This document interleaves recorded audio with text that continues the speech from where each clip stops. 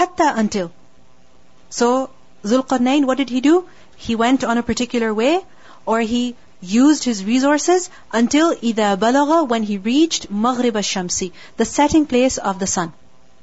Maghrib is the place or the time when the sun sets, or where the sun sets. So he reached Maghrib al-Shams. وَجَدَهَا, he found it, meaning he found the sun. He saw the sun. تَغْرُبُ, that it was setting. فِي, in. عَيْنٍ, a spring that is حَمِئَةٍ, that was dark in its color, muddy. حَمِئَةٍ is from the root letters Ha, Mim, Hamza. We did the word Hama in earlier, Hama in Masnoon, that Adam a.s. was created from Hama in Masnoon. And remember that Hama is mud that is extremely wet, and basically it's when water stands at a particular place, it's not absorbed, it does not flow from there. Eventually what happens? It becomes extremely muddy. So, Ayn Hami'ah, a spring that was very dark in its color. It had a lot of loose, wet mud in it. And secondly, it is said that Ayn Hami'ah, it's described as Hami'ah because at the time, as the sun was setting and darkness was coming in, the color of that spring looked extremely dark. It seemed as though it was muddy. Do you understand? As the darkness was coming in, with the fall of darkness, the color of the water, it appeared to be extremely dark. And Ayn is used for a spring, but such a spring from which the water comes out, but it gets collected. Remember the word Yambu'a? Yambur is when water flows. But Ayn is when water flows out of the spring, but it gets collected. So we see that Dhul-Qarnayn, he traveled to a particular place, and this place was Maghrib al-Shams. It was where the sun was setting, and he saw the sun setting in a dark, murky spring. Now remember that in the Quran, many things are mentioned according to how a person would view them. We know that obviously the sun does not go into the water, but it appears to a person as though the sun is going into the water. Now what is this place, Maghrib al-Shams? Some have said that it is a place that is extremely distant, a place of extreme west, and beyond this spring, beyond the water, he did not find anything. So it was like the end of the land where the sun was setting. And beyond this water, there was nothing else that he could see. What does it show? He reached a limit. You understand? I mean, all the land to his west, he had conquered it. And beyond this water, there was no other land in front of him. So basically, he had conquered all of the land to his left. So basically, all of the western lands. Secondly, it is also said that إِذَا بَلَغَ مَغْرِبَ الشَّمْسِ, it refers to the time of sunset. Because remember, Maghrib is Gharf. So until he reached the time of sunset, and he found that the sun was setting in a dark, murky spring. وَوَجَدَ, and he found عِنْدَهَا, near it. Meaning right by the spring, right by the spool of water, he found قَوْمًا, a people. And this indicates that he conquered those people. So he conquered those people as well. He conquered that land as well. Now remember that Dhul-Qarnayn had been given authority by Allah subhanahu wa ta'ala. مَكَّنَّا لَهُ فِي الْأَرْضِ. So قُلْنَا, we said, Allah subhanahu wa ta'ala said to Dhul-Qarnayn that Ya Dhul-Qarnayn, O Dhul-Qarnayn. Why is it Dhul-Qarnayn? It's munada, okay? And it's becoming mansoob because of the ya. So Ya Dhul-Qarnayn, O Dhul-Qarnayn, imma, either, an tu'adhiba, that you punish, wa imma, or an tattakhida, that you take, fihim, concerning them, husnan, a way of goodness. Dhul-Qarnayn was given a choice. Either you can punish these people, or you can treat them with kindness. He was given such authority as well. Now, does it mean that he would punish the people unjustly? No, he wouldn't do that. Because remember that Dhul-Qarnayn was a just king. He was a very intellectual person, a very wise person, and he did not misuse his authority. So when he was given this freedom, when he was given this choice that either you can punish them or you can treat them in a good way, this is because Allah subhanahu wa ta'ala knew that Dhul Qarnayn would make a good decision, a correct decision. This is just as when the Prophet ﷺ conquered Makkah. Did he not have the authority to take revenge from every single person? Did he not? He did. But what did he say? لا تثريب عليكم اليوم. Go, there is no retribution upon you today. يغفر الله لكم, may Allah forgive you. So similarly, Dhul Qarnayn was also given this authority. But what did Dhul Qarnayn say?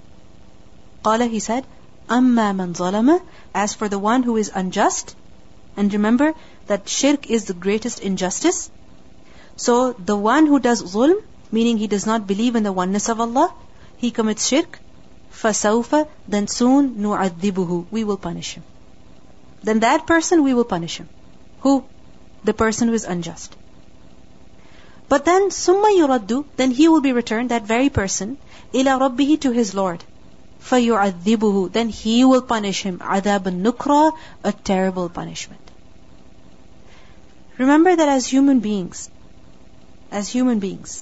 as those who impose law, people have the authority to punish only to a certain extent, or only to a certain limit. True justice, or full accountability, full recompense, who gives that? Allah subhanahu wa ta'ala. Therefore, a person must never exceed what Allah has given as punishment in the dunya. Like for example, if Allah has said that a particular person who has committed a crime must be punished in a certain way, then we are no one to exceed that punishment, saying that, oh, what he did was extremely wrong. Like for example, if a person has committed theft, what's the punishment? His hand should be cut. Now a person cannot say, no, but he committed theft and this is so wrong, he should be killed. No, we cannot exceed the punishment. Because our job is to just give the punishment that Allah has legislated in the dunya. And who will give the exact retribution? Allah subhanahu wa ta'ala. فَيُعَذِّبُهُ عَذَابًا نُكْرًا. He will give the punishment in the hereafter that is terrible, that is extremely great. And nukra over here gives the meaning of extremely severe punishment. So what do we learn in this ayah? About the justice of Dhul Qarnayn. That he says that yes, for the wrongdoer we will punish him. But eventually who will give him the punishment that he deserves? Allah subhanahu wa ta'ala. وَأَمَّا, and as for man amana, the one who believes, وَعَمِلَ صَالِحًا, and he also does righteous action, فَلَهُ, then for him, جَزَاءً, is a recompense that is al-husna, that is excellent. And what is that jaza? Jannah. Meaning in the hereafter, such a believing and righteous person will get paradise. And how are we going to deal with this person in the dunya? وَسَنَقُولُ, and soon we will say, lahu, to him, min amrina, concerning our affair, yusra, ease. Meaning with regards to our command to this person, we will give him an easy command. We will deal with him gently. We will deal with him with ease. What do we see over here? Two types of people are mentioned. Dhul Qarnayn was given the authority. He could punish or he could deal with goodness with all the people. What was the justice of Dhul Qarnayn? That the one who is guilty, I will punish him. But Allah will give him punishment where? In the hereafter. And as for the one who is good, the one who is righteous, he will have Jannah in the hereafter. But now we will deal with him in an easy way. Do you notice something? The order in which he mentions the recompense that is going to be given to each of these two individuals in the dunya and also in the akhirah. For the zalim, what does he mention first? Adhab of dunya. And then he mentions the adhab of akhirah. For the believer, what does he mention first? The reward of the hereafter. And then he mentions the reward in the dunya. Why? Because the reward of the hereafter is greater than the reward of dunya. Isn't it? And the objective of a believer, the purpose is what? to attain the reward of the hereafter. That's his goal. That's his purpose. That's his mission. But we see that the zalim, what does he fear more? Does he fear the punishment of this dunya more, or does he fear the punishment of the hereafter more? The punishment of the dunya more. That is why it is mentioned first. So do you see the order in which the reward and punishment are mentioned? There is a wisdom behind that. Summa atba'a sababa. Then what did Zulqarnain do? He continued in his conquests. He followed another way. Notice over here, he doesn't stop. He says, oh, I have reached the extreme west and I have conquered all of the western regions, all of the western lands, and everything is in my control. I have so much authority that I can punish and I can forgive, I can treat well and I can hold accountable, I can do whatever I wish. He does not stop over there. What does he do? He continues in his work. Many times what happens, if a person has accomplished a particular task, he thinks he has done so much and he doesn't need to do any more. Isn't it? I have studied the Quran once. I have done my diploma. That's it. What more could you do? This is the maximum that you can do. But we see that for a person whose goal is the akhirah, whose goal is Jannah, he never stops working. He continues. He continues with his mission. And this is why Allah gives him the ability to do one thing after the other. To achieve one thing after the other. We see the scholars of the past. They wrote so many books. For example, if you look at Ibn Kathir, he wrote Tafsir, right? Then he also wrote Al-Bidayah wa Nihaya, from the beginning to the end. The history of human beings. He has written about the stories of the prophets. He's written so much. And generally we think that, okay, only this is my field. I can only do this work. This is why let me focus all of my efforts and energies into this one way. But the fact is that when Allah has given you the ability to accomplish that, move on to something else. Don't just sit there. And who can do this? A person who knows that I have only been able to accomplish this by the mercy of Allah. He will continue. And the person who wants the ajr in the hereafter, he will continue. He will never stop. He will never take rest. We see that Musa and Khadr also, فَانْطَلَقَا, kept on going. We see that Zulqarnain also, atba'a sababa. And we see that the Prophet ﷺ, after his death, what did the Sahaba do? Did they stay in Medina? No, they left Medina. They traveled to far off places to spread the message of Islam. And we see that Rabi' ibn Amir, when the Muslims, they entered Persia, they were asked by the people that why have you come here? Why have you come here? And he replied that we have come to liberate man from the slavery of man and instead make them the slaves of Allah. This is what our mission is. And if this is the mission of a person, then he can never say, I have accomplished my mission. If a person's goal is Quran in every heart, in every hand, then he will never stop. He will not say that, okay, I have it in my heart and my hand, so alhamdulillah. No. His goal is that I should take it to every heart, every hand. And he will not stop until his last breath, until his last moment. He will continue going. فَأَتْبَعَ سَبَبًا. And remember that learning, gaining knowledge is a lifelong process. Serving the deen is a lifelong process. A person can never say, okay, now I have done and now I can retire. A believer never retires until the angel of death comes to him. We see that Imam Ahmad ibn Hanbal, even at his deathbed, he was asking questions, trying to learn more about the deen. So what do we see? That a person whose goal is the akhirah, he never stops his work. He never thinks, okay, now it's the weekend, now the course is over. Now the holidays have begun, so let me stop my recitation of the Quran. No. It's an ongoing process. It's a lifelong process. It never comes to an end. Summa atba'a sababa.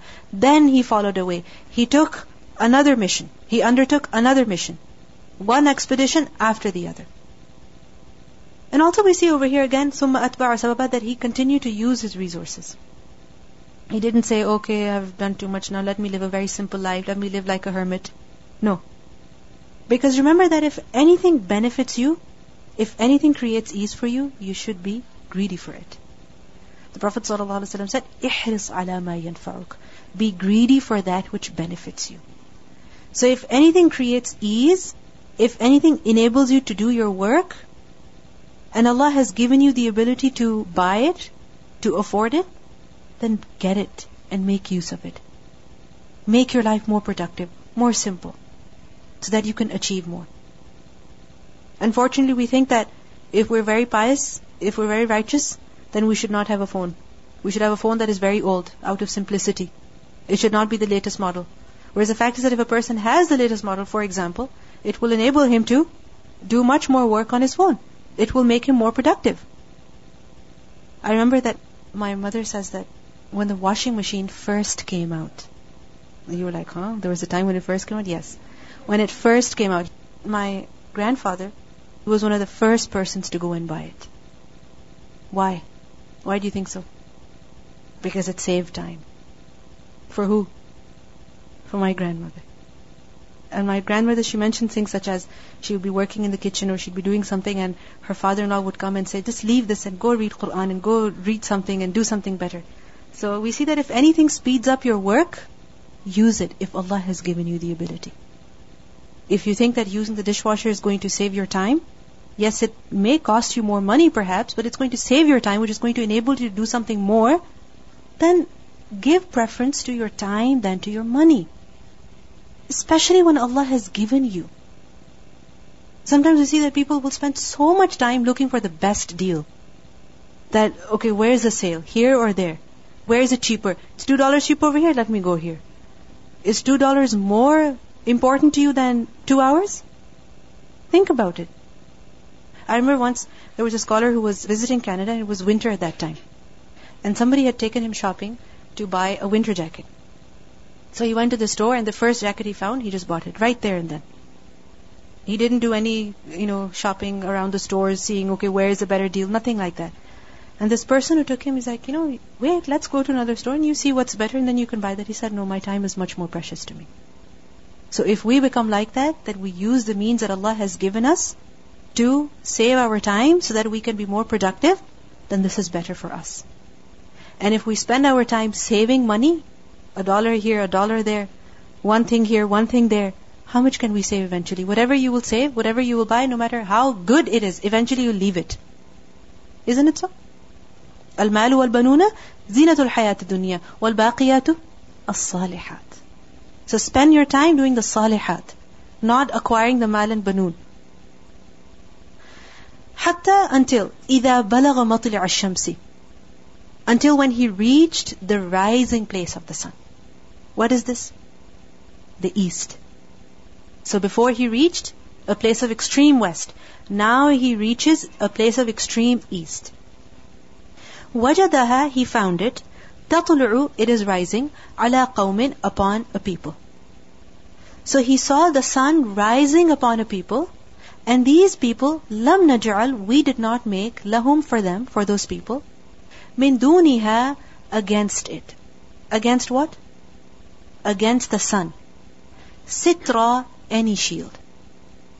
The word dun gives many meanings. Over here it gives the meaning of against. So these people did not have against the sun any shelter, any shield. What is sitr? Something that covers, something that hides. It becomes a barrier. So what does it mean by this? They had no shelter against the sun? This has been understood in a number of ways. First of all, that these people had nothing that they could take as a shelter against the heat and the light of the sun. Think about it. When there's sun, what do you do in order to be safe from its light and heat? What will you do? You will go inside a building. If you're outside, you'll perhaps stand under a tree. You will stand by something whose shade is protecting you from the light of the sun. But these people had nothing. So it is said there was no building, there was no mountain, there was no tree, there was nothing at all that could cover them from the sun. They were constantly under the sun. So perhaps these people were extremely poor, extremely backward, in the sense that they were not developed at all. Similarly, some have said that these people had no clothes. They had no clothes. What does it show? Poverty.